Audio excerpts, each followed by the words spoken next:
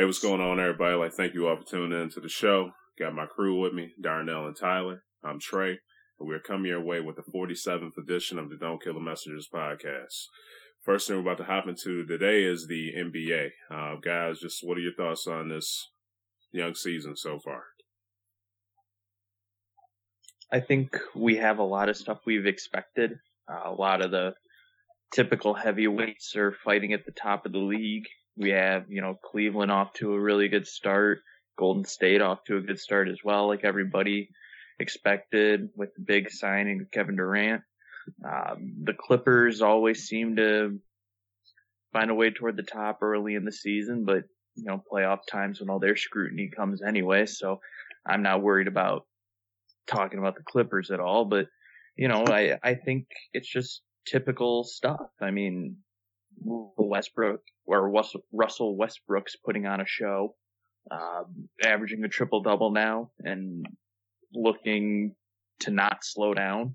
I believe I picked him to be, MVP at the end of the year, and I think he's playing up to that. So in terms of the early season, not a lot of stuff that's surprising or jumping off the page.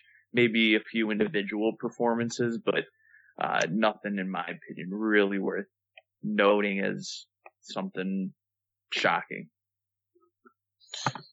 Yeah, I mean, for early on, things are looking like it's going to be a fun season. Like Ty mentioned, the Warriors, they're gelling faster than I think people would have expected. And that offense is looking nasty. They seem to be figuring it out and putting up a lot of points. Not playing a ton of defense, but who needs defense? Yeah, but when you can score almost 120 a game, it's going to be hard to beat you. And then the Eastern Conference is rounding out where it looks like it'll probably be more of the dogfight. Seems a little less top heavy. But with the new faces, we're starting to see which ones are working out early. Like Chicago's looking good, third in the East. I mean, still early. There's going to be some ebbs and flows, but it's been interesting to see how that small team is shaping up. But they've been playing well. Cleveland is Cleveland, and Philly's actually won 4 games already. That's a good sign. Trust the process. Yeah. Although I will say Joel Embiid is better than I expected him to be. I mean, I think everybody talked about him being good, but he's doing stuff I don't think we expected. Yeah, I thought that injury was going to hold him back like crazy, but he's just a beast unleashed, man. He's doing his thing. Yeah, he's playing like a veteran big man already. Yeah. Well, he has been in the league for 2 seasons. True. Yeah. Anything else to add, Darnell? No. Okay. Well, just for me, you guys pretty much touched on it, but Westbrook did have him having a good season, man. But just some of the games that he's been playing, I thought, with some of the teams that he's been playing this year, they would get beat pretty badly by him. But he's actually got that team just hanging in there, to the final, seconds of the game. He's been having some close games this year that they've either lost or won. So, he's definitely doing this thing. Will not be surprised if he, gets the MVP for sure. Also, for my Lakers too, was disappointed them not getting a big name during the off season, but just looking at this team so far, they got a hell of a lot of potential, man. They've been doing their thing, so far. D'Angelo Russell, he's stepped his game up, since, all the crazy stuff that was going on last year, with the team and stuff. I really think the Summer League helped him a lot too. He's been just developing during the player. I love his confidence, at his just young age.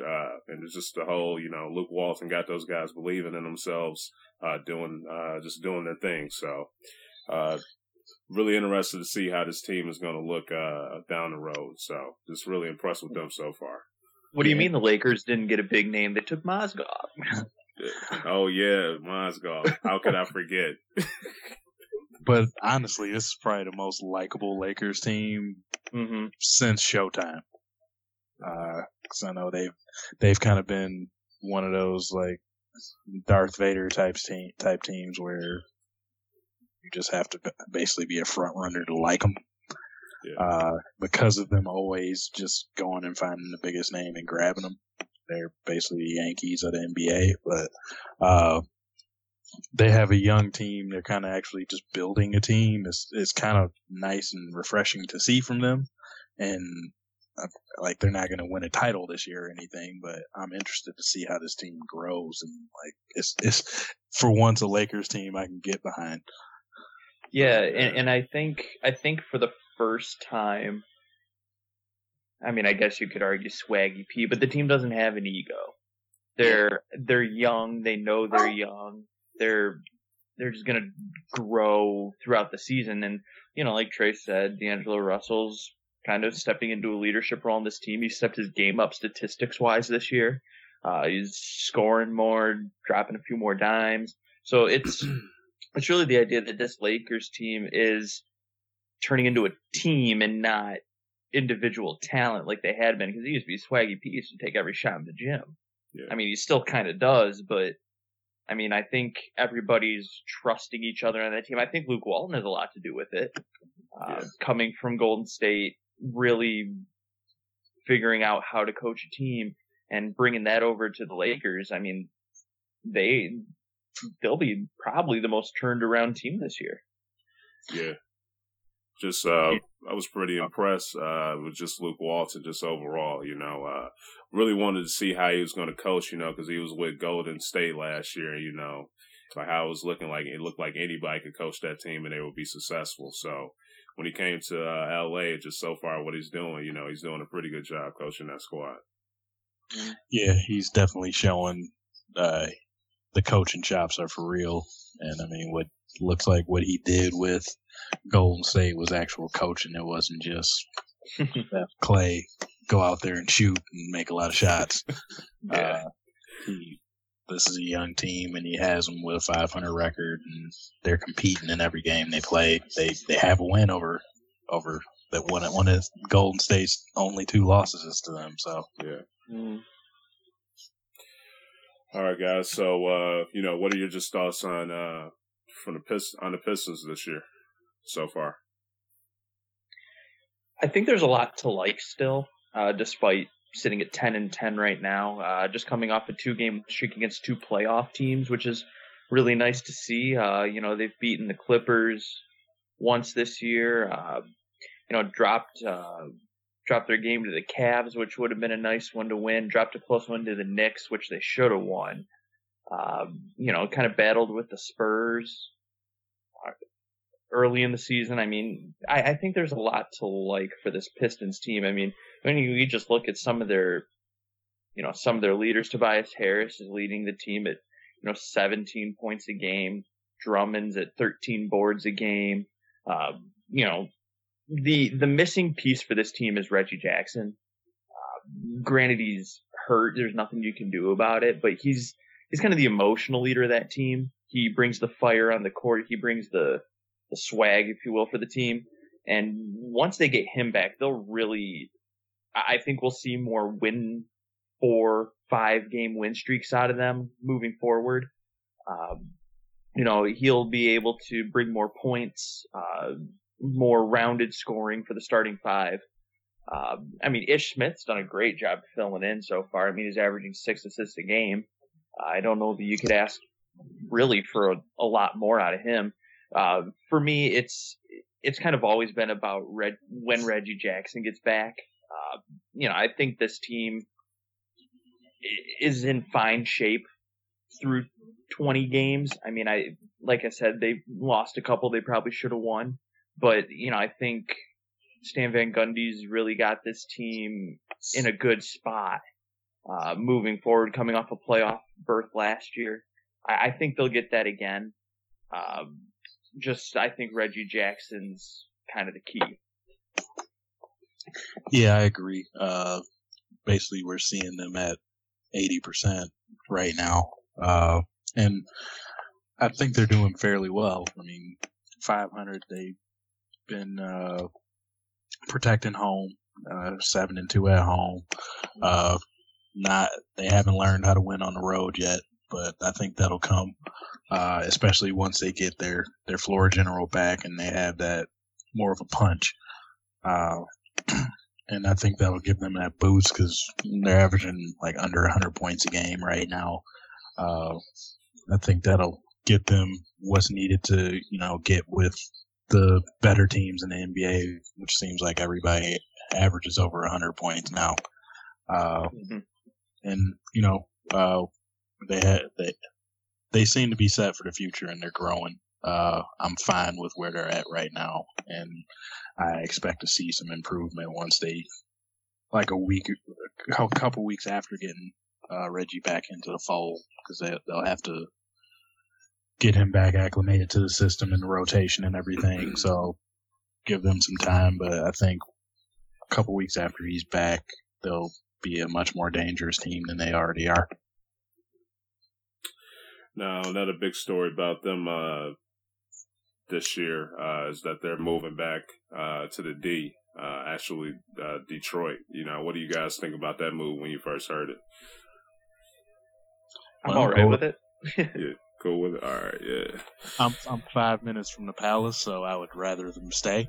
Yeah, but Yeah. But and also it's Goris kind of went back on something he said. He kind of made that promise that they weren't moving. And yeah. Mm-hmm.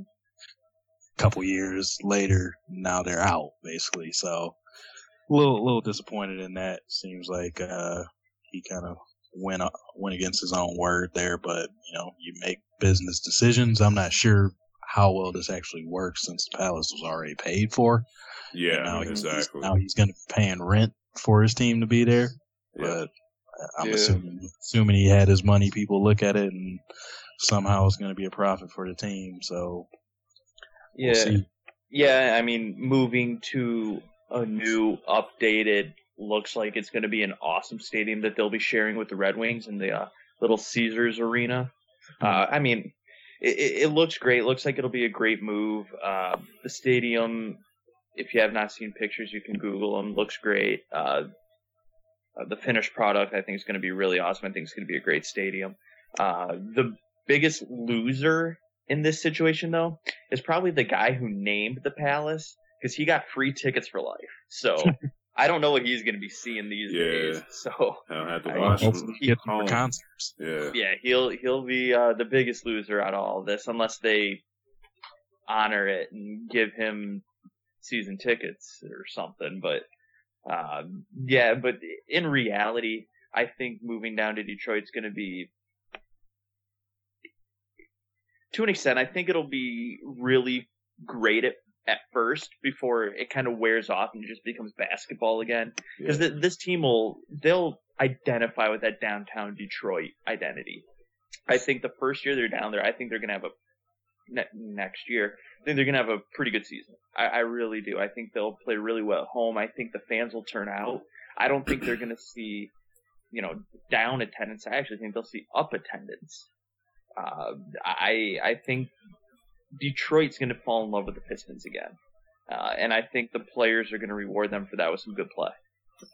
Well, yeah, I mean, I figure, of course, it's a new arena, so they're going to have an upswing in attendance. But also, they have a rising team that people are expecting to get better and start moving up to the top of the conference. So I think that will also bring the attendance. So that latter part, I think that would have come at the Palace. I mean, whenever they've had a decent team, they turn out.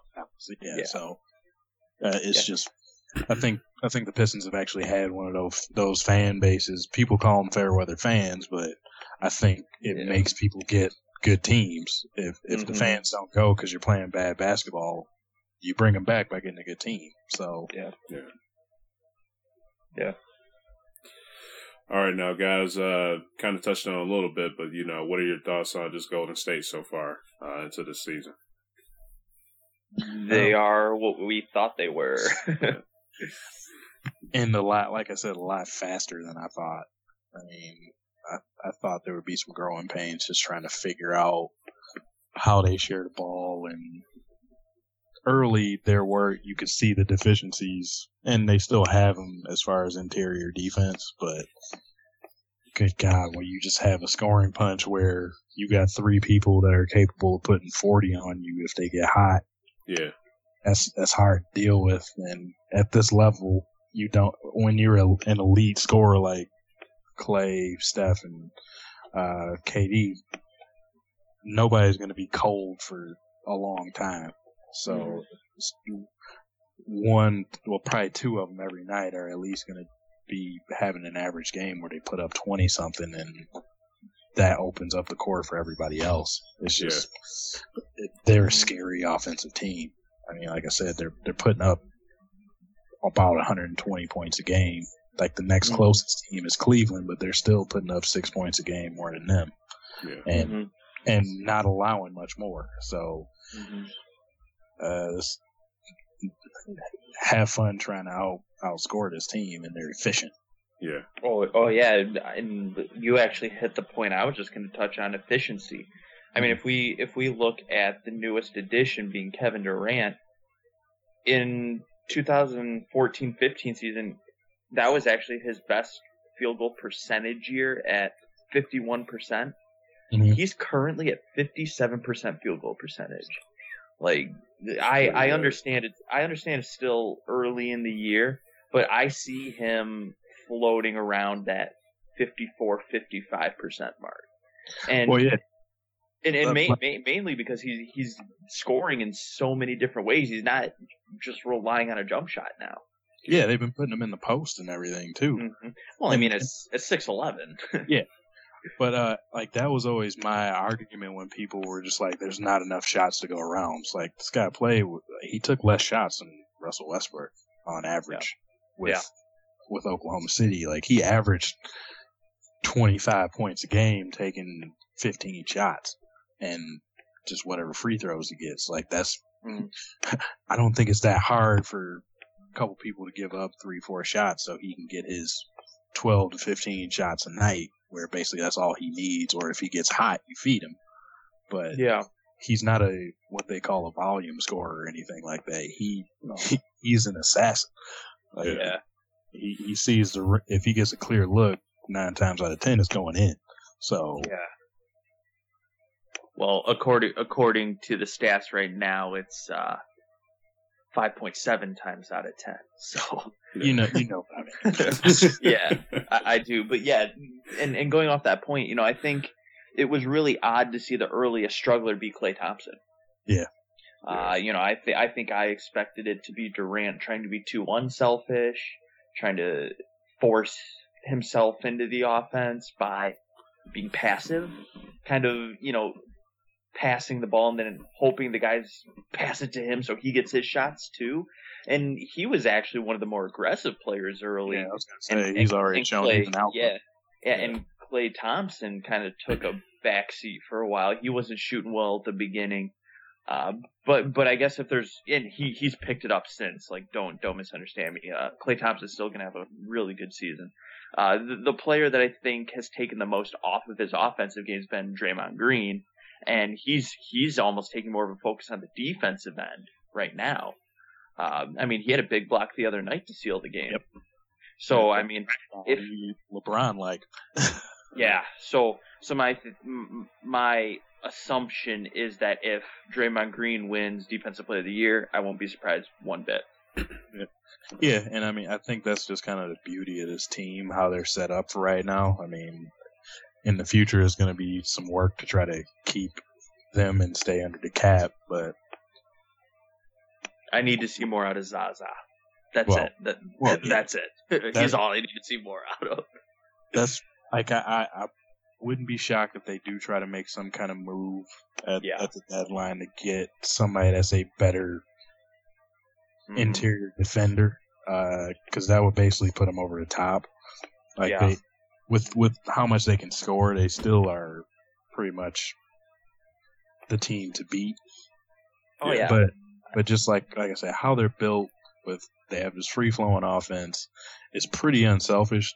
Like none of them really seem to care who is putting up the points, and like you said, they're their third option last year seems to have been perfectly fine with not taking as many shots and focusing on what's already a strength. He is their best defensive play. Well, between him and Clay, he's one of their better defense. He's their best interior player for sure. Their best rebounder. So he's honed in on those things to, he's using his energy there, and he's still doing well facilitating. He's probably still their best passer as well. So, people are finding things that they think you better passing than Draymond, man. No, I'm saying Draymond is their best okay. passer. I thought you were talking about KD. Okay, yeah. No. Okay. I mean, KD's a good all-around player, but but everybody's just getting in where they fit in on the team, and it's amazing to watch.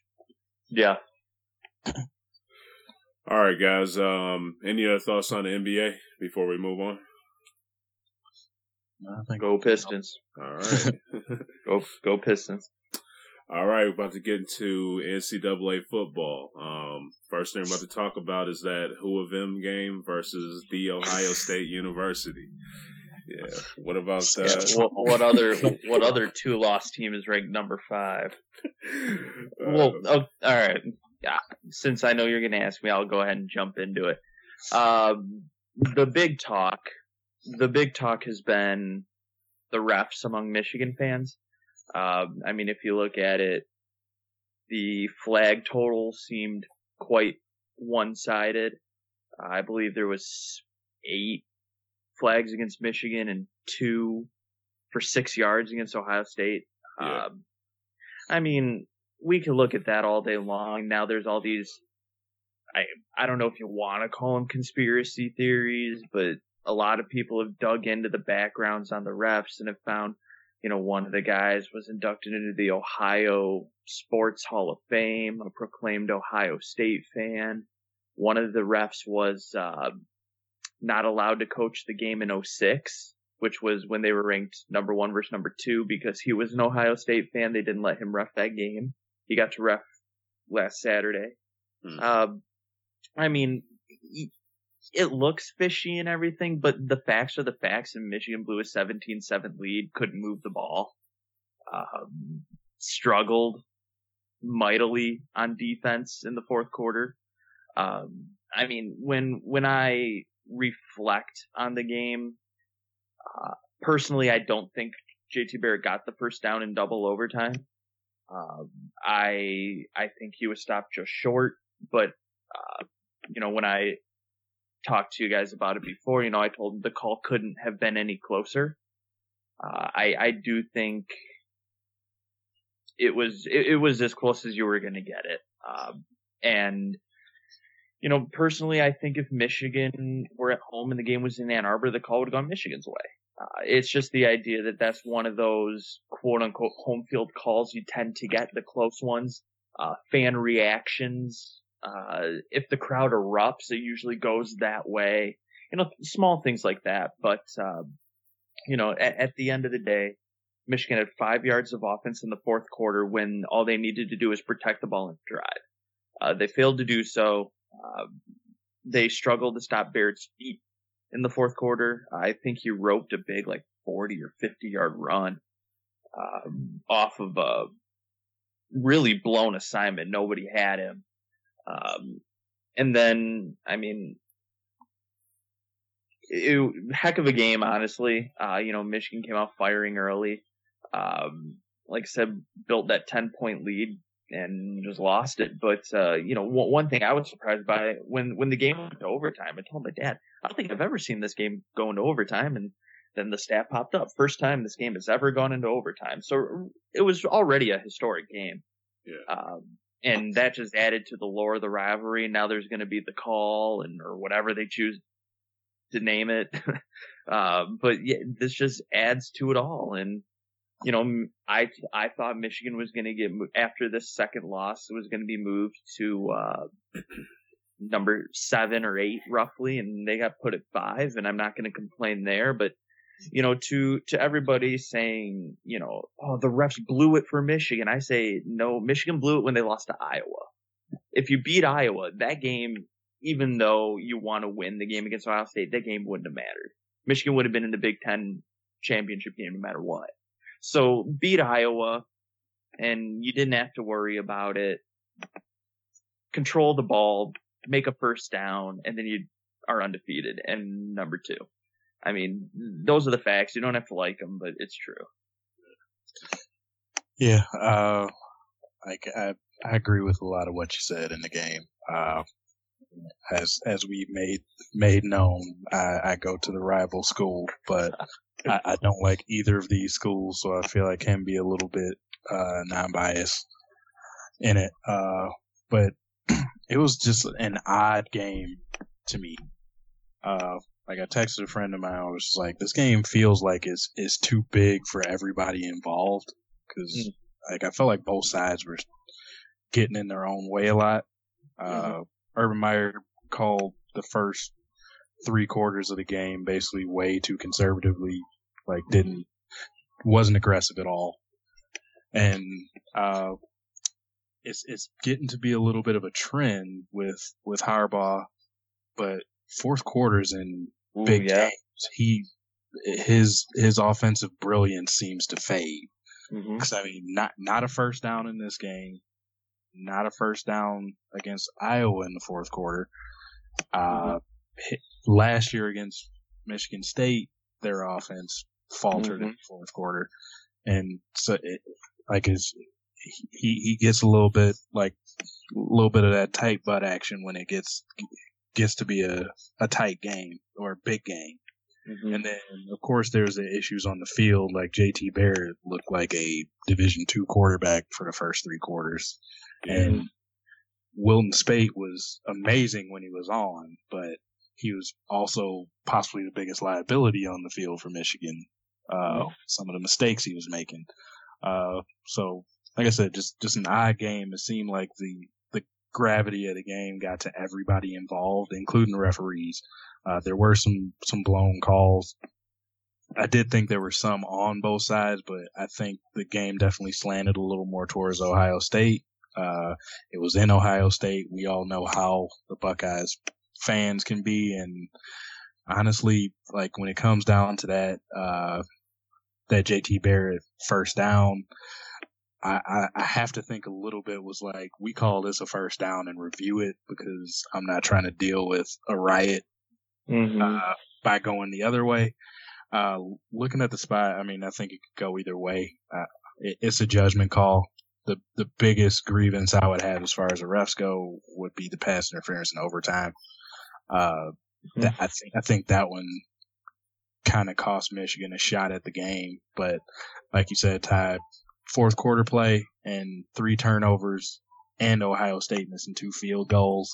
You can't put too much on the refs in that game when there was still plenty of chance to win, but there were so many mistakes made.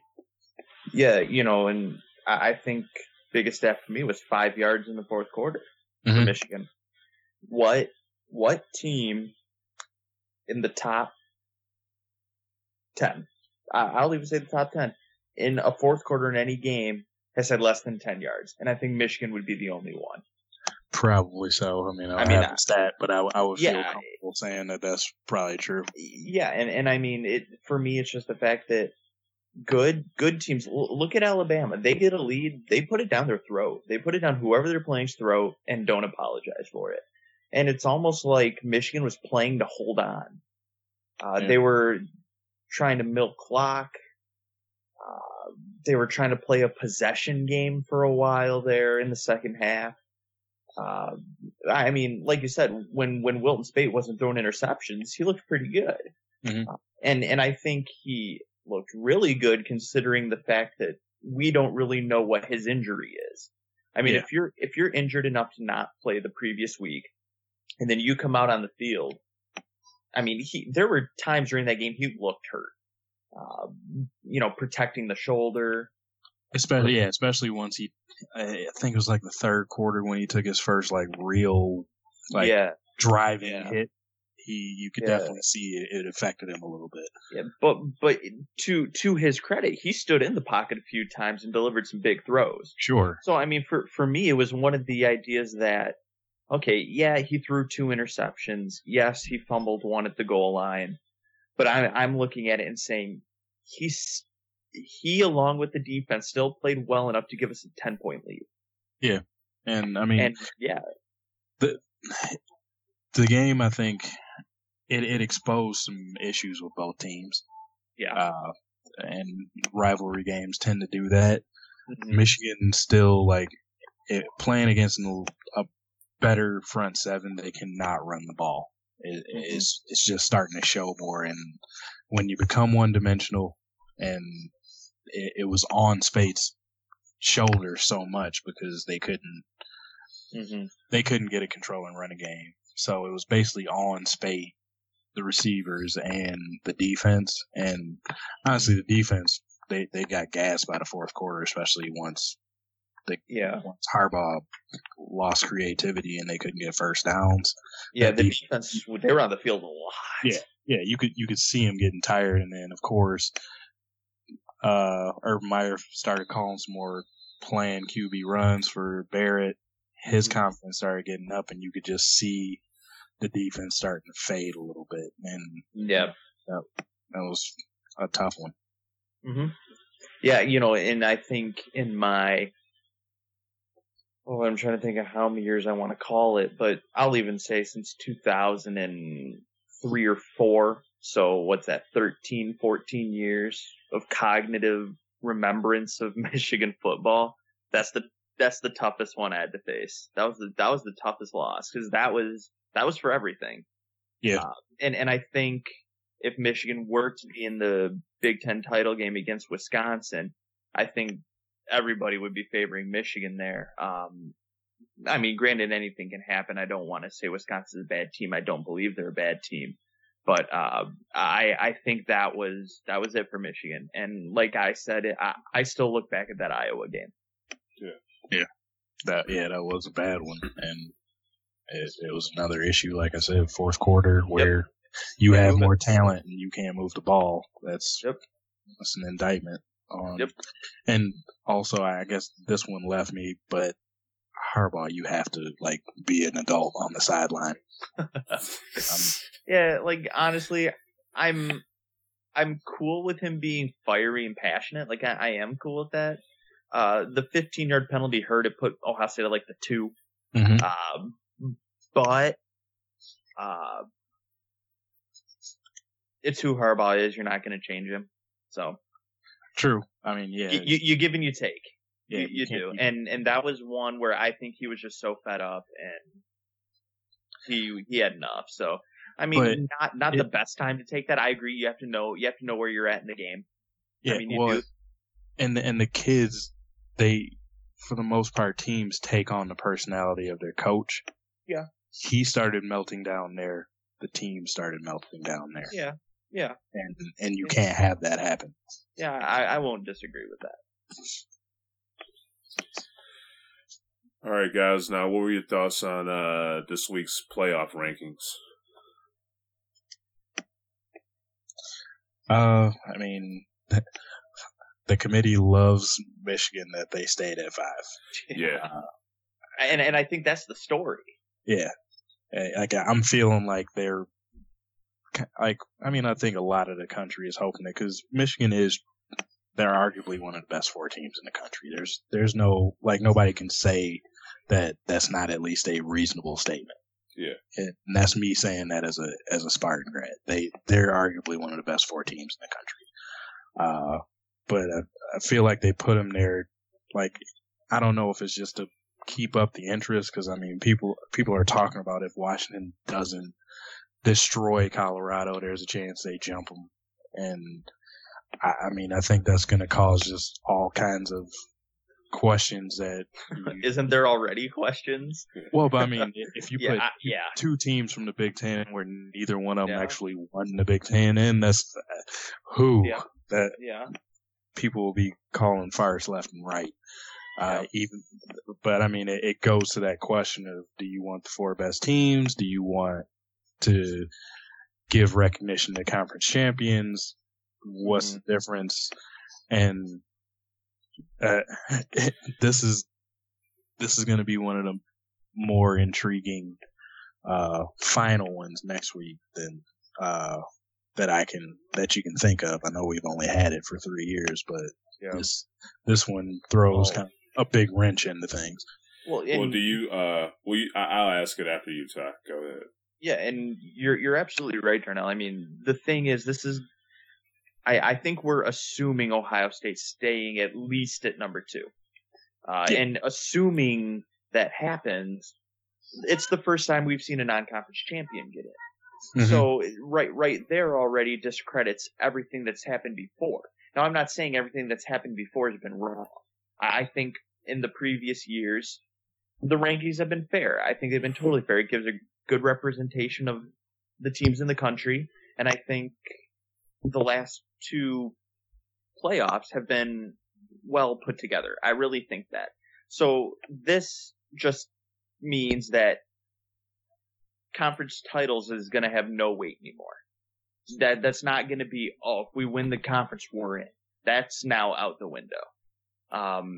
And I think that, granted, I think Ohio State should be a number 2 or 3 or wherever you want to put them in the 4. I do think they should be there. I mean, their record against the top 10 is phenomenal.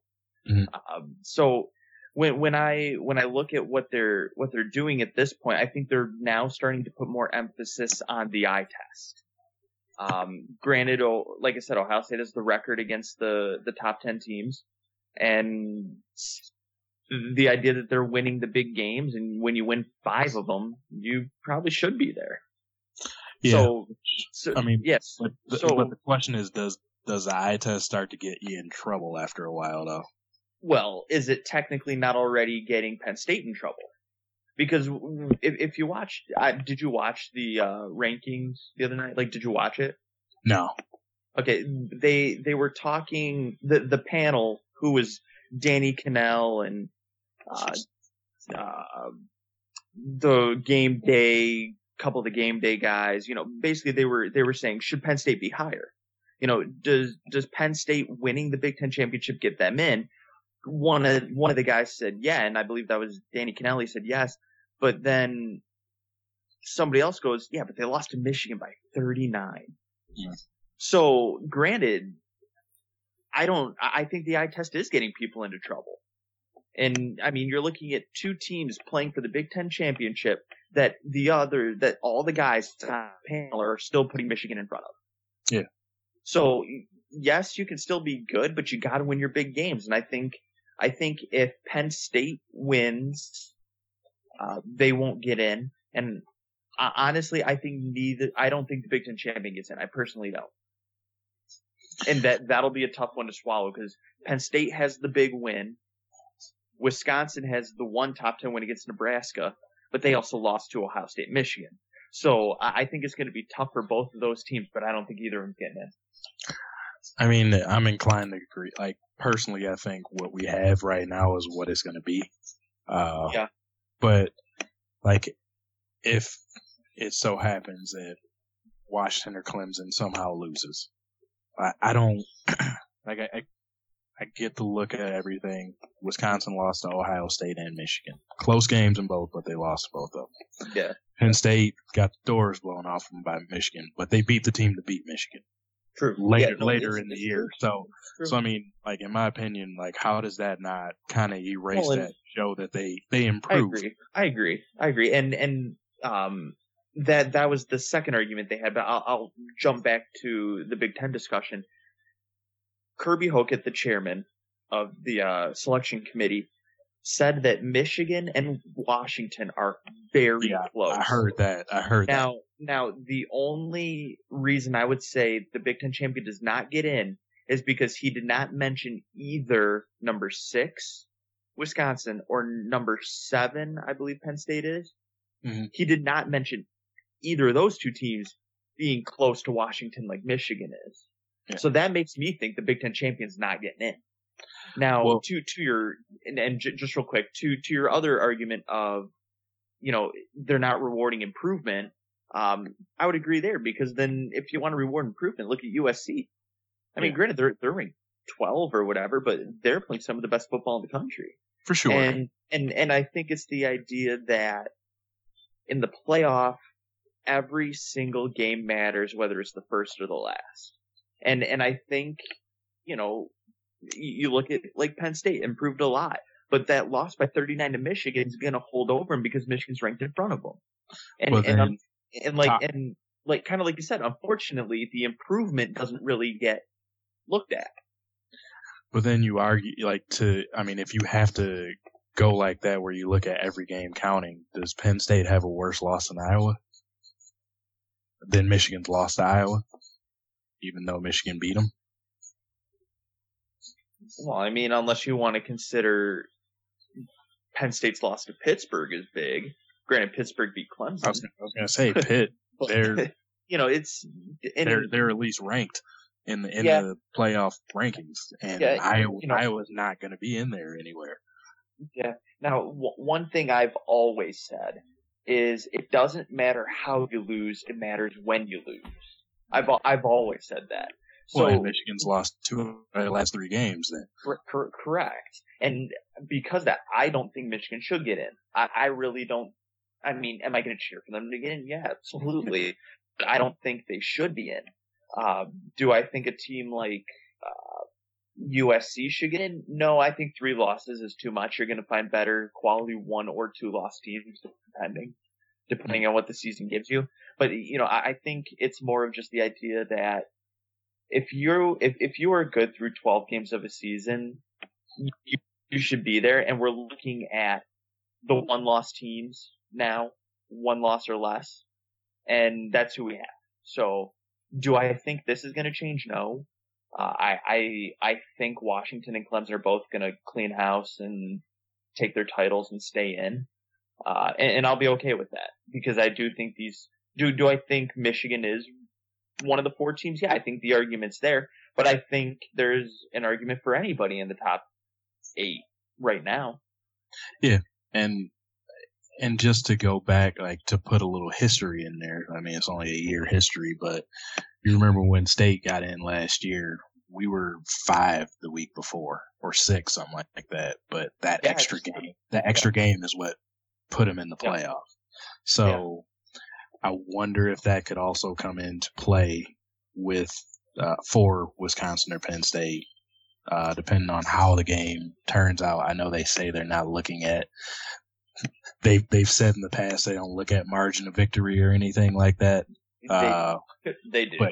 But I don't see how you don't. So if one of those 2 teams just destroys the other and Washington or Clemson craps a bed and loses, I wonder if that's a deciding factor to jump them extra game, just being that they're in the championship game and they put them in. And also, I would think that committee wants to avoid too much backlash. Oh, I agree. Now, do you guys think, you're talking about just how the season has been. Do you think this would be a good time for the committee to get together and possibly extend the playoff to, maybe an 8-team playoff or what? The max I want to see them go is 6. 6.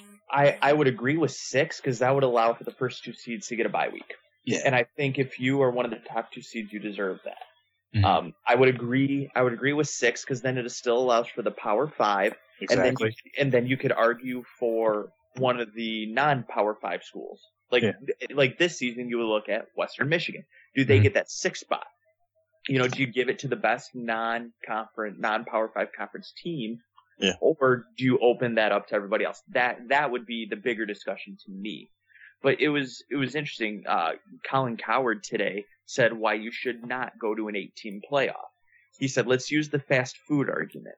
Who are the top 10 fast food companies in America or whatever? And he listed the top 3 being McDonald's, Starbucks, and Wendy's. When you look at absolutely everything, revenue, quality, things like that, those 3 end up at the top. And then you have 4, 5, 6, whatever. And he goes, but when you start bringing, number 8 and I'm just throwing one out there. I forgot exactly what the list was, but when you throw number 8 rallies into the mix, then everybody gets mad because nobody thinks rallies is all that good. Mm-hmm. So for me, I do like the exclusivity. You have to be in pretty elite company to be in top 4. When you get to the top 8, then it just opens for way more discussion. The season usually plays itself out to 4 or 5 teams. Yes. And I think the season has already done that. I think this year you could argue 6. The season has played itself to about 6 teams that you think have a realistic shot of getting in. But when you start looking at, all right, 8, then teams 9, 10, 11, and 12 are all getting mad. As opposed to right now, just teams 5, 6, 7, and maybe 8 are getting mad.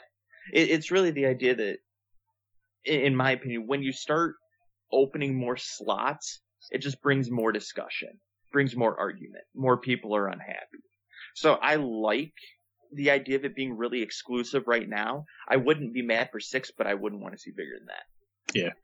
Yeah, pretty much the same reasons for me. I mean, since of course now with Ohio State being in the argument of what about the conference champions, if you want to make it, you win your conference title, you're in for the power car spot where it could be that up and coming non-Power 5 team like a Western, or this would be that Michigan argument, or Oklahoma or USC or whatever, just whatever that outlier team is that is playing better football, you think, than most people, but you can't in good conscience put them in because of early in the season or whatever.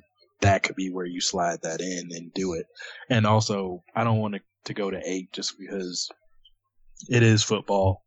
These are 18 to 22-year-old kids, and some of them actually have a pro career ahead of them. That's just giving more chance for somebody not to be able to live that dream because of a bad injury or that one concussion that's too much. So at that level, you don't want to make the season pretty much an NFL season at that point, because they're playing 13 games if they go to a conference title, and then that would be putting 3 more games on them if you pull it to 8. Yeah, it's an NFL season. Yeah.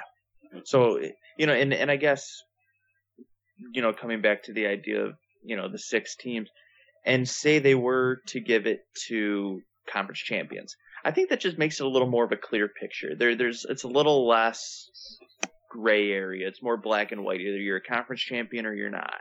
Mm-hmm. And then I would be totally cool if one position being that 6th slot being the gray area, because at that point you're picking one team. Now, right now, and I think this season is kind of showing it, all 4 spots are pretty gray. I think the committee 3 out of 4. Well, yeah, I think Alabama, but I think the committee has shown that they can put in there really kind of whoever they want. Yeah, it doesn't really matter what you're doing on the field, not doing on the field, because they're still talking about Washington still not really having the big time win. Beating Washington State was nice. Beating, a couple of the other teams was nice. Beating, Stanford big was nice, but they still don't talk about them, having a huge win yet. They still, are looking at Clemson and saying, well, they were still pretty inconsistent, but winning. There's still so many doubts unless your name's Alabama right now. And for me, that just means that pretty much all the spots are still very gray. They have this outline for what they claim to follow, but they still just put in there who they think they want in there. And a lot of it plays itself out. Like we said, if these teams win their conference championships, I don't think there's any doubt that there's going to be no shakeup. It's to me, if you make it the 6, I think you could say then conference champions. And I think if you're getting a conference champion, now granted, Big Ten this year, I do think is going to be an outlier for many years. It's the only conference right now where you're not going to get the best team out of it. Yeah, because it's the only conference. Too competitive of a conference right now. Yeah, right now it's really deep. So, the way I look at it, and granted, it could just be that year where maybe one of those teams would get a shot if it were 6 teams, And, if you went to conference champions, they would get that shot. So would I be upset about that? No. I mean, win your conference. It's kind of the goal for every team. No team's going out there saying, well, I think we can comfortably finish second in our conference and still get in. I mean, I think if you were to make that the definite criteria, it doesn't change anything. The only thing it would really change is the idea that, you could still be a really good football team and not get in. I mean, Ohio State not getting in, wouldn't be the end of the world. But if the picture were clear, it's still the same goal that every other team has. Yeah, and I mean, I guess just to throw a little more gray on it from what you're talking about, like how we brought up people are questioning Washington, which is basically just that pure taking a shot at the Pac-12, which they are down this year, but even they're undefeated, so nobody's going to question it, and they've run the table, they've beaten everybody that's in front of them, but the SEC is down. And there's a little bit of doubt with me, just wondering, like, are they seriously this dominant as we're saying that they are, or are they playing a not very good SEC this year? I mean, you look at the rankings, just as far as, like, we're talking about eye test goes, Big Ten's best conference this year. And probably the SEC and Big 12 and Big 12 are comparable. And the Pac-12, honestly, I don't think is that far behind them, and neither is the ACC. I think this is a pretty even year of football this year, so I'm interested to see that first round for Alabama. I think they luck out if it's a Washington or if Wisconsin, Penn State, or Michigan slip in there. I think those are good matchups for Alabama. I am interested, though, to see them play Clemson or Ohio State, just because of how they match up in areas where Saban is traditionally weak at covering. Okay. Up next, just wondering, who do you guys have in like the final playoff when it's announced? You think it'll be these four teams, or do you think it'll be a change, or what? I think it'll be these four teams. Okay. I'm pretty much in line with that. I think Washington has the toughest game ahead of them against Colorado. Virginia Tech is a good team, but Clemson seems to be shaping into form right now, so I don't think they're gonna lose to them. So I mean, I guess there's a chance Washington loses, but I think it'll be Michigan that slips in there then, if that's the case. The only reason I'd agree with that, I mean, if you just look at facts, which I guess is kind of what I've been coming back to a little bit, 2 losses this year for Michigan, one against a top 2 team, the other one coming to an unranked team, doesn't look good. But a last-second field goal, lose by 1, lose in double overtime by 3. So you lose 2 games by a combined 4 points. The defense is the strong suit of that team. Everybody knows it. I think Michigan has probably the stronger case to get in, mainly because they could say, well, we beat Wisconsin and Penn State, which would in my opinion, would be most likely the team to jump them. The winner of that game. So I think they have the strongest argument to get in if Clemson or Washington were to fall. Yeah, I would probably agree with that, and I actually think kind of the dark horse behind them all is Oklahoma. Also, I mean, because they're playing Oklahoma State, so they'll have something that's fresh in people's mind, and it is a top 10 team. Yeah. Their losses to Ohio State and Houston, 2 good teams, so they're not. I mean, they did get beat down by Ohio State, but they lost to 2 ranked teams as well. So I think there might be a chance for them still, even though they're down at 9 right now. if they were to take care of business like handily against. Win by like 100.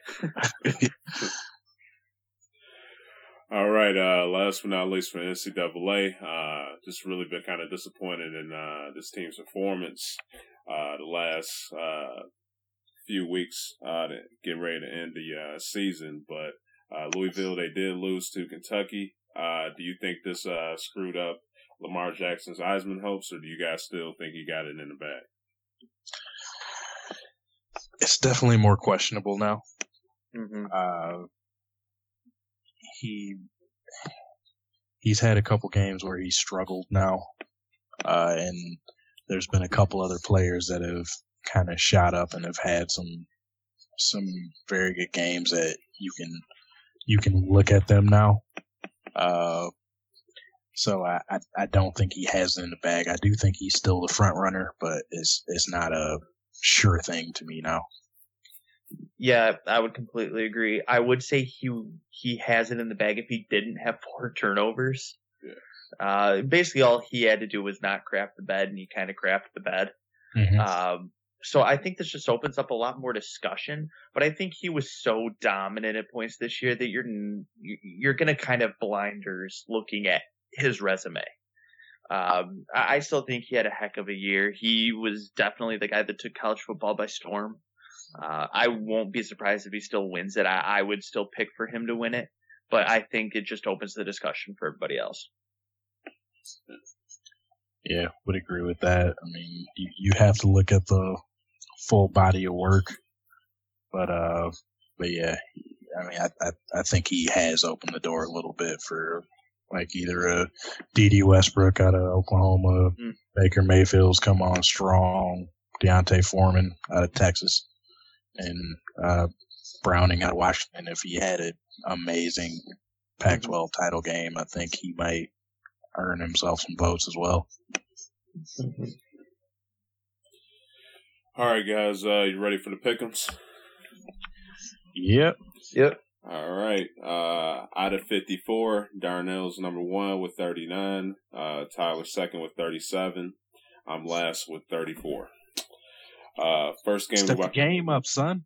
Yeah, I know, man. First game we're about to get into this week is San Diego State versus Wyoming. Who you guys got? I'll take Pumphrey. Dude's killing it. I'll take Pumphrey in San Diego State. Running the ball over everybody. He's having a phenomenal year. I wouldn't be surprised if he starts getting into the Heisman discussion as well. Yeah, he's definitely been eating up yards. But yeah, I go with San Diego State too. Yep, going with them as well. So,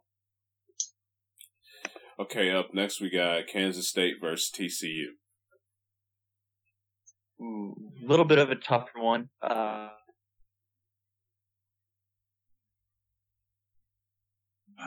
Yeah. Give me Kansas State, yeah. All right. We sound so thrilled to be picking these games. Yeah, give me Kansas State. You said Kansas State too, right, Ty? Yeah. Okay.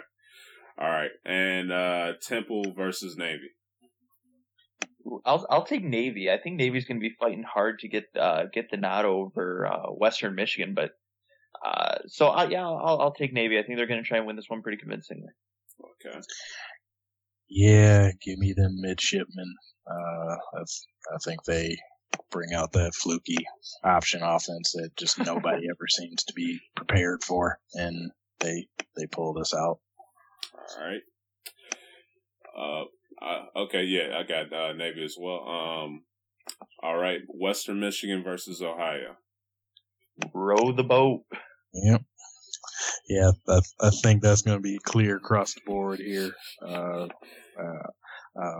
If we're going to make them the state champions here, an undefeated Western Michigan squad. Let's go.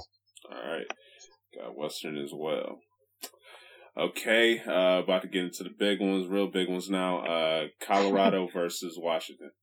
Hey now, Western Michigan is the real one. But no, Colorado versus Washington, you said? Yeah. I'm going to take. Oh, this one's hard for me. Do I want to go with loyalty to Michigan? Do I want to go with a reasonable pick? I don't know what to do. Give me Washington. I honestly think they're just a better football team. Okay.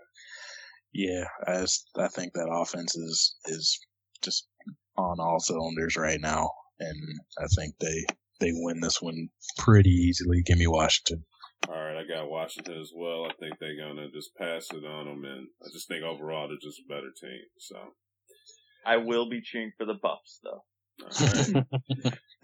All right. Chaos. Yeah. Clemson versus VT.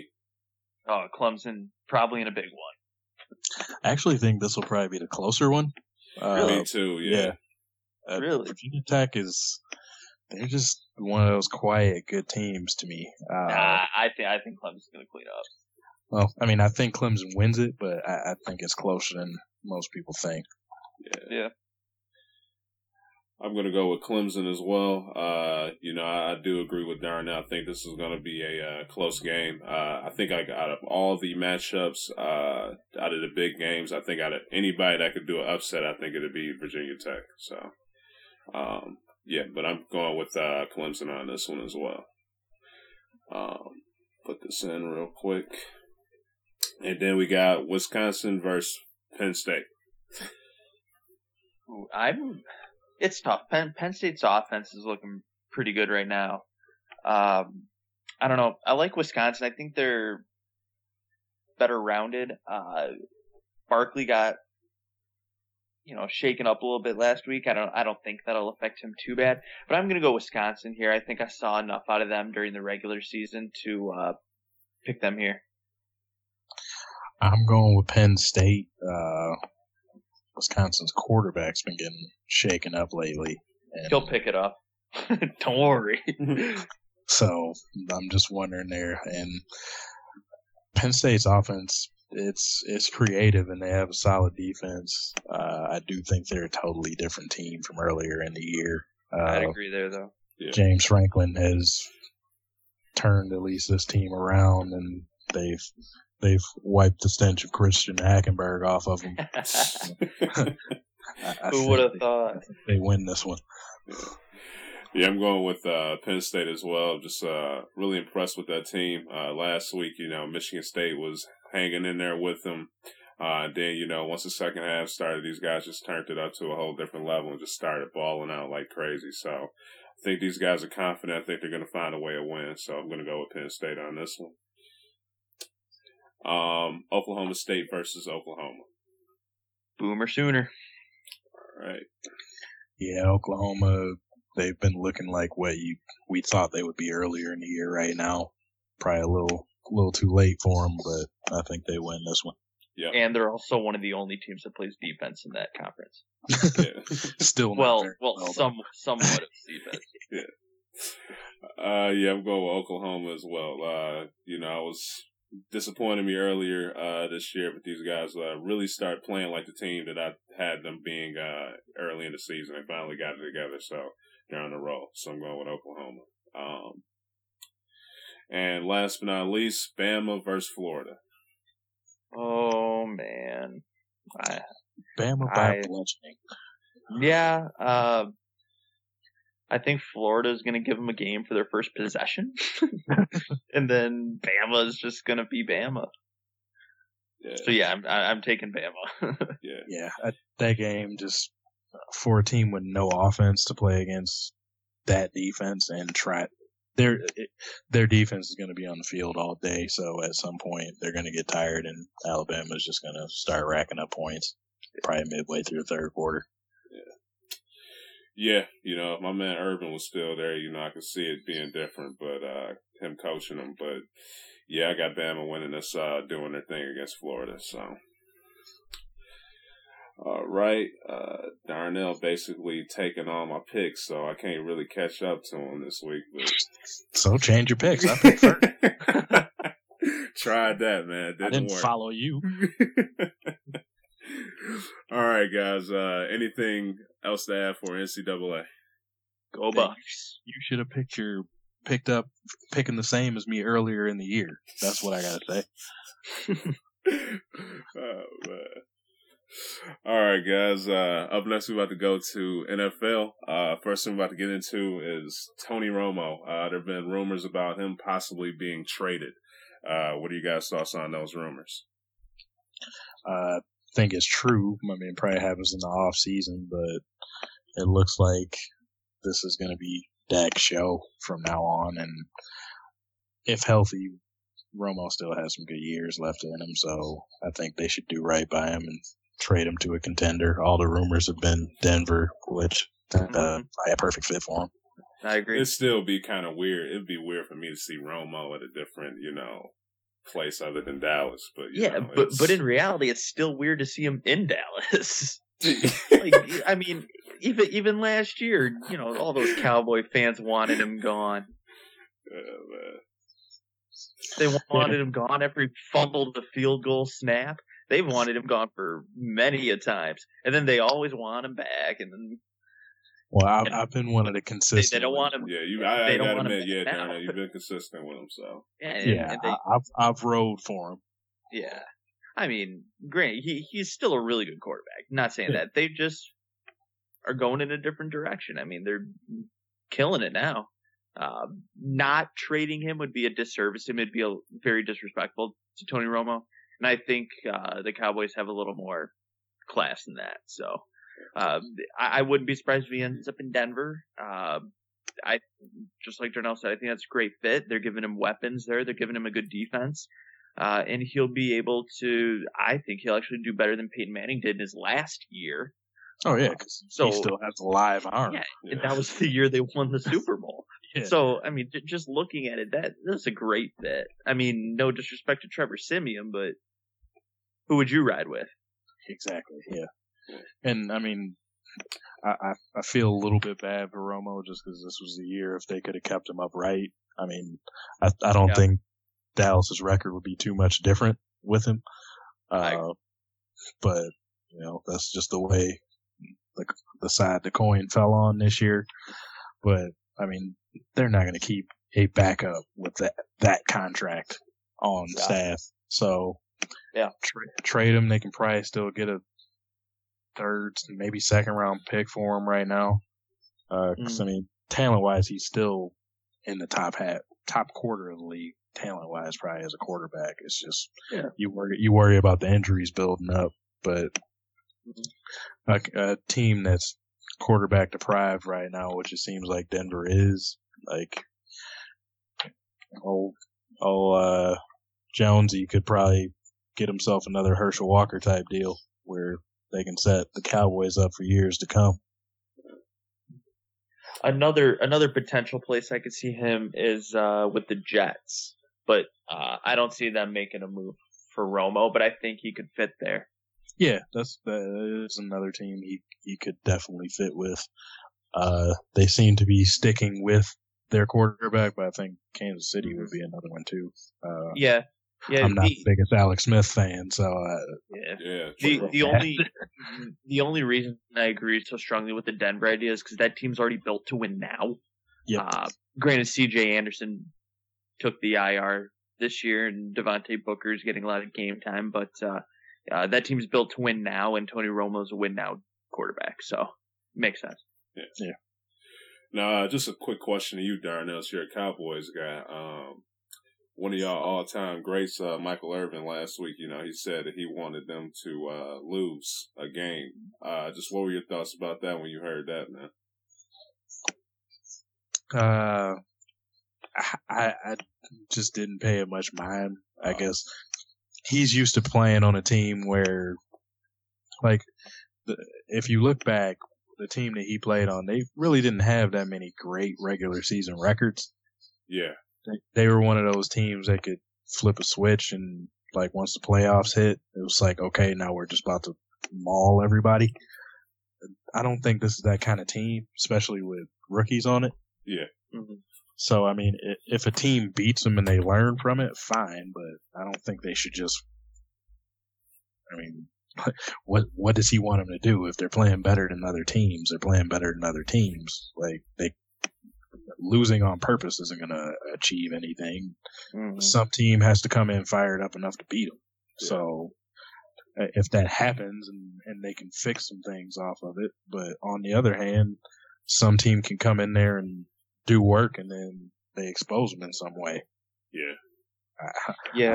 I mean, all the rest of their games. Yeah, I agree. I mean, the next potential loss I see them even having is to Detroit. So there you have it. Yeah. that'll be their next loss on the schedule. Don't worry, Darnell. I already know what game they're picking to lose. All right.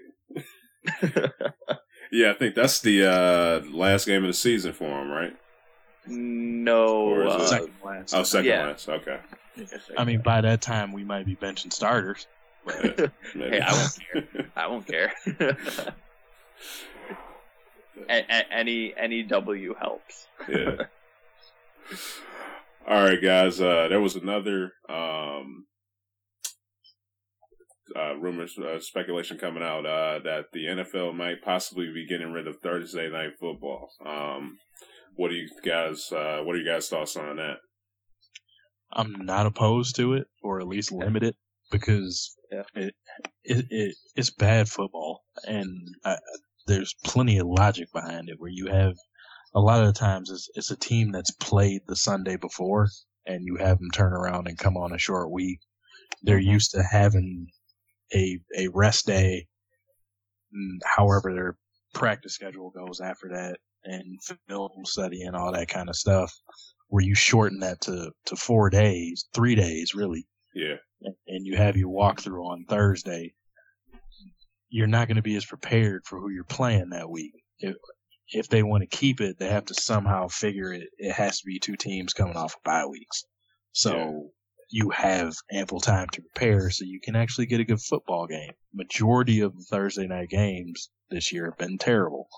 So, and I think it's due to stuff like that. These guys, this is a violent sport. You're taking all kinds of hits, so you have less time than usual to try to recuperate and go play another game.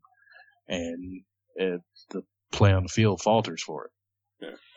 Yeah, I mean, the best thing about Thursday night football is the commentators. I mean, you're getting the legendary commentators calling crappy games. True. I mean, like we're looking at terrible teams playing in terrible jerseys, producing terrible games. I mean, I don't want to sit down and watch a Thursday night game between the Jets and the Buccaneers. You know, like that does not make me want to sit down for 3 hours to watch a football game. Like I get excited to watch like the Patriots play the Seahawks. That's what makes me want to watch football. But for me, everything Darnell said too. I mean, on a more real note, I mean, guys have less time to prepare. You know, it's just more contact on a quicker turnaround time. I'm surprised we don't see more injuries on Thursday night games than we already do. But well, I mean, we've had some bad ones like that. No, you're that right. Luke Kuechly deal. That was a Thursday night game, wasn't it? I can't remember if that may have been. I think it was. Yeah. So, I mean, either way, it's the idea that the NFL is Thursday night to try and just boost their ratings a little bit more, and nobody really watches the Thursday night game. People may tune in for a little bit, but nobody wants to sit down on a Thursday night and watch football because a lot of people either have a scheduled TV show they're currently watching or find something else to watch. I mean, Sunday is NFL. Sunday and Monday night. That's NFL. That's been the NFL, and that's what the NFL will continue to be. Thursday night's just another example of them just trying to get more ratings and more revenue. All right, guys. Now, getting ready for the last stretch of the season. Which teams do you think will step it up the most on this last stretch? I'll tell you a team that needs to step it up is the Lions, man. I mean, they're not closing this season very easily. New Orleans on Sunday. They play the Bears one more time, which should be their easiest game, but then they have the Packers and the Cowboys.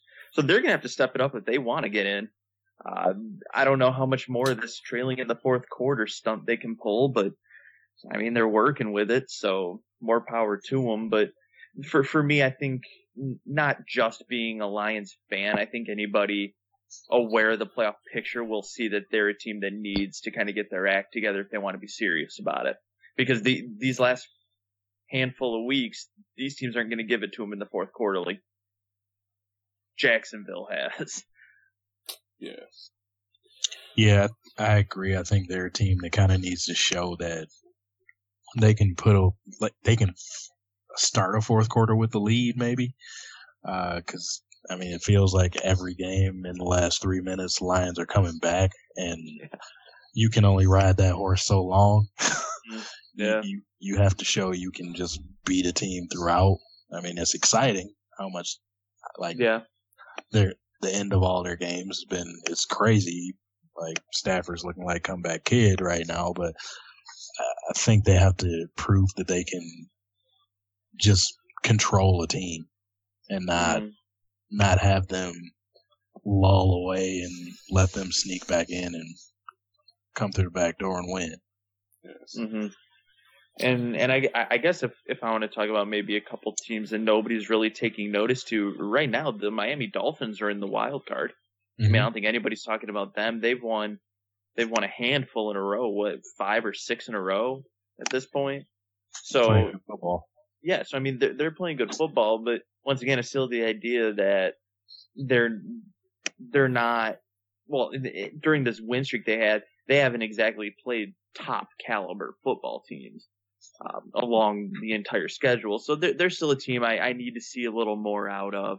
In terms of the NFC, the Giants are in the wild card. They've picked it up from a very sluggish start. Eli Manning and Odell Beckham are getting back on the same page.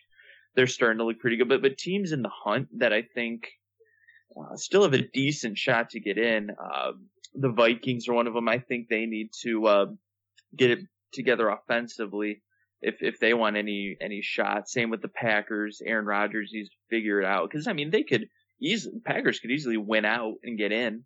I don't think anybody would put it past them. Broncos are on the outside looking in. Steelers are as of right now as well. And both those teams could very easily get in. The Steelers need to do a little bit better job defensively. Offensively, they're all there. They have all the weapons. They have everything you could ask for and a little bit more. So, I mean, there aren't too many unrealistic teams that'll end up getting in. It's just who's going to step up and want it the most. Yeah. I'm interested to see how, with the recent news of Gronk having this back surgery, I'm interested to see how the Patriots look now for the rest of the year. Yeah. I agree. Yeah, for me, it's got to be for me, my Ravens, man. Right now they're 6-5. They're tied with, they're not tied with they got the same record as Steelers in their division. Both at 6-5. But I really like to see the Ravens pick it up these last few games. They got a pretty tough schedule ahead of them. They will get some teams like they played the Dolphins this week. Next week they're going to be playing in New England against the Beast Tom Brady. Then they have the Eagles, and then the Steelers and Cincinnati. They're playing against their division rivals in there. So these are some games where I really think they definitely need to step it up and win to pull it off so they can get into in the playoffs. So I think this is going to be pretty tough schedule for them. Just how they've been playing. They've been pretty inconsistent this year. So really not impressed with some of their play this year. So for them, for me, I really think they should step it up for sure to get in there. So. Yeah, the Dallas Cowboys need to step it up, Darnell. Come on. Yeah. I've been doing good, man. Just would like to see. They need to step it up this game right now, I gotta say. Yeah. What's the score? 7-6. 7-6, okay. Yeah, Minnesota just made a field goal to both and won, so. Okay, that's a good game then. All right. Well, okay, depends what you mean by a good game, but yeah. 7-6? Oh, a lot of defense, but I like defensive games. So. Yeah, I'll say nothing wrong with that, but Tyler wants Minnesota. To see Minnesota 49 game. No, dude, the Vikings can just be a crapshoot on offense, and teams benefit off that. That's why Detroit beats them. Yeah. I'll tell you that. All right, guys, you ready to wrap this up with the pick'ems? Yeah. Let's go. All right, out of 51, Darnell, he's number 1 with 25. I'm number 2 with 24. Tyler's third with 23. Almost at 500. Almost. We'll see if we can get there this week. Detroit versus Nola. Who you guys got? Ooh. I really want to pick Detroit, but give me Detroit. Let's do it. I'm gonna say you won. Let's go. Let's go. I know it's a question if Ingram's going to be on the field, but I'm interested to see how Detroit handles such a high octane offense indoors where they like playing. Yeah, I'm going with the Saints. me too, man. Breeze and that offense, passing and whatnot. I think it's going to be a little bit too much for Detroit. Miami versus Baltimore. Who you guys got? I just don't think Miami's as good as their win streak says they are. Granted, Tannehill's played better, but I think this Baltimore defense is better than some of the teams they've recently been playing. So I'll take the Ravens. I think Flacco and Wallace are gonna have some fun and get a bomb touchdown. So I'll take Baltimore. Not very high scoring though. Okay. I think it'll be a hard nosed game. Yeah, this will be one of those tough ones to watch. I also just kind of have that feeling that everybody's starting to hop on the Miami train right now. I think that's kind of where it runs into that wall, and Baltimore takes them. I'm going to take Baltimore here too. Yeah, I'm going with the Ravens as well. Got to support my squad. Ray Lewis, a lot of people's getting on him about him criticizing Flacco, but hopefully, if anything, that sticks with Flacco and motivates him positively. So I'd like to see him go off this game, but we'll see. Up next, we have Washington versus Arizona. Seattle? Oh, no, you're right. Washington. I'm thinking, I was looking ahead. My fault. Kirk Cousins is slinging the ball. Give me Captain Kirk and the Skins. Yeah, I'm going Washington here too, just because Arizona, I don't know what to make of them outside of Dave and Fitzgerald. Nobody's consistent on that team, so yeah, including the defense. Yeah, which was a strong suit. Yeah. So I'm going Washington. I think they get carved up by Cousins probably. All right. Yeah, I'm going with Washington as well. Just really impressed with Kirk Cousins' play this year. Especially last week against Dallas, man. Even though they lost, man, that dude has some great numbers. So I'm going to go with Captain Kirk, as Tyler says. And we got Carolina versus Seattle next. Seattle. And I think I jumped the gun because I want to pick them. So, yeah, it already seems like Seattle's coming in this game kind of fired up. Richard Sherman with some talk. Taking some shots at Cam. I think they're coming in this one with a chip on their shoulder. So, give me Seattle. Yeah, I'm going to go with Seattle as well, man. I like the trash talk already about Sherman. Hopefully this fires Cam up and it'll just be a good game just to watch. So, and last but not least, Houston versus Green Bay. I'm going to take the Packers here. I don't think Houston has enough to offer offensively. Defensively, they're there. I don't think Brock Osweiler's living up to contract at all. I don't see him doing it this week. Two underachieving teams playing each other. I mean, I just don't think Houston's good, and Green Bay is just confusing. But I'll just go with the better quarterback here and take Green Bay just because, Osweiler's been a waste of a contract. So let's go with the Pack. Yeah, I'm going with the Packers as well. Like you said, Darnell, two underachieving teams, but I think the Packers, they got a lot more potential than Houston, so I'm going to go with Packers on this one as well. So, well, how it looks, either way, Darnell's going to have the lead. We all picked the same team, so Darnell's still on my picks again. So I picked Detroit. Oh, well, yeah, okay. Well, yeah, so I'll be getting one back this week. Yeah, I'll be getting one back this week. Yeah. So, all right. You guys have any other final thoughts, whether NFL, NBA, whatever? I did have one question for y'all. Okay. I think we're all together and thinking it's pretty much Alabama versus everybody. Mm-hmm. Who do you think, I mean, even if it's not one in the top four, what team do you think has the best chance of beating them? I can't remember if I shared this with you guys when I saw you close to Thanksgiving, but I honestly think Washington can. I think Washington does not have a conservative game plan at really any point unless they're up 40. I think they throw the ball well enough to where they can sling it around that Alabama defense, pick up the pace a little bit.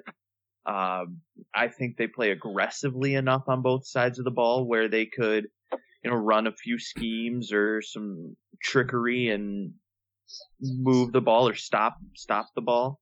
I think where Washington would falter a bit is if Jalen Hurts beats him with his feet. Granted, a scrambling quarterback's tough at any point, but I think just offensively and defensively, the aggressiveness of Washington is there. And like I said, I think Browning's arm is good enough to sling the ball around on Alabama. Yeah, same here. Yeah, I would have Washington as well, just with I think Washington, I think that's a team a lot of people are kind of looking over a little bit. But that offense, just how they pass the ball, I would say Washington. But number two, just because of Urban Meyer, I would say Ohio State. Him and Saban, they always, whenever they play, they're 2-2 versus each other. I think you give them about month or whatever it is, time to prepare for each other. I think they both can come up with a game plan for each other that make the game really close, and they could both coaches will find a way. Could find a way to possibly win out of those two. So, yeah, but see, I personally would disagree with that Ohio State pick. I haven't seen enough out of Ohio State really as of late. I understand, it's the end of the year, players are banged up. This will give them some time to rest. But if they see each other in the national championship game, you best know I think Alabama's going to win that game pretty handily. That's fair. My number two team is the same as Trey's. I think it's Ohio State, but number one, I still think it's Clemson. Yeah, and that's fair. Clemson, okay. Yeah, they're not as strong defensively as they were last year, but Saban, his Achilles heel has always been a mobile quarterback. Like, but the thing Auburn's times beating them. Yeah. The thing that I would see, when Ohio State last beat them. Yeah, the thing that I would think that would help them a little bit. They kind of got a quarterback now that can scramble. So, like I said, I'm not favoring any team in the country over them. Yeah, I'm just saying. I just think, they can level the playing field because they both of those teams have quarterbacks that if the corners and safeties get their backs turned and they get a good pocket around them, mm-hmm. they can break out and gash you for 15, 20 yards here and there. Yeah. And Ohio State has a weapon like Samuel that you can put in the backfield, put on the outside, and put them in the option game with them. And I think that can be scary for Ohio State side. Yeah. Why and why I would say Clemson over Ohio State is because I think Deshaun Watson is just a better quarterback. Yeah, exactly. He's throwing the ball a lot better. He's actual dual threat. I mean, if you've seen JT Barrett at all this year, outside of that Oklahoma game, he hasn't exactly thrown the ball really well. Yeah. He's beaten more teams with his feet. So what I think Alabama would do is just force him to throw the ball, collapse the pocket, force it, either force him to really make a play with his feet or force him to step up in the pocket and try to make throws. Yeah, one thing Urban would have to do with Ohio State, though, is give JT confidence to throw the ball deep. Because if Alabama just focusing on the short pass, and then, they got to contain them, and they don't got to worry about the deep ball, then I think that would be huge in Alabama's favor. If the only thing they got to worry about is, 5 to 10 yard passes from them. So. Well, for either team, I think it would be about keeping a clean pocket for the quarterback, which is hard to do against that defense. Yeah. So. Anything else, guys? That should be it. All right. As always, guys, appreciate y'all for tuning in. You can feel free to follow us on Twitter at DKM_cast. Also, you can check us out on iTunes, Stitcher, YouTube, SoundCloud. Just hit us up at Don't Kill the Messengers Podcast. We should pop up somewhere. Also, feel free to check out my cousin, if you're interested in cars, his YouTube channel, The Black Scat Pack. That's about it, guys. As always, appreciate y'all for tuning in. Peace.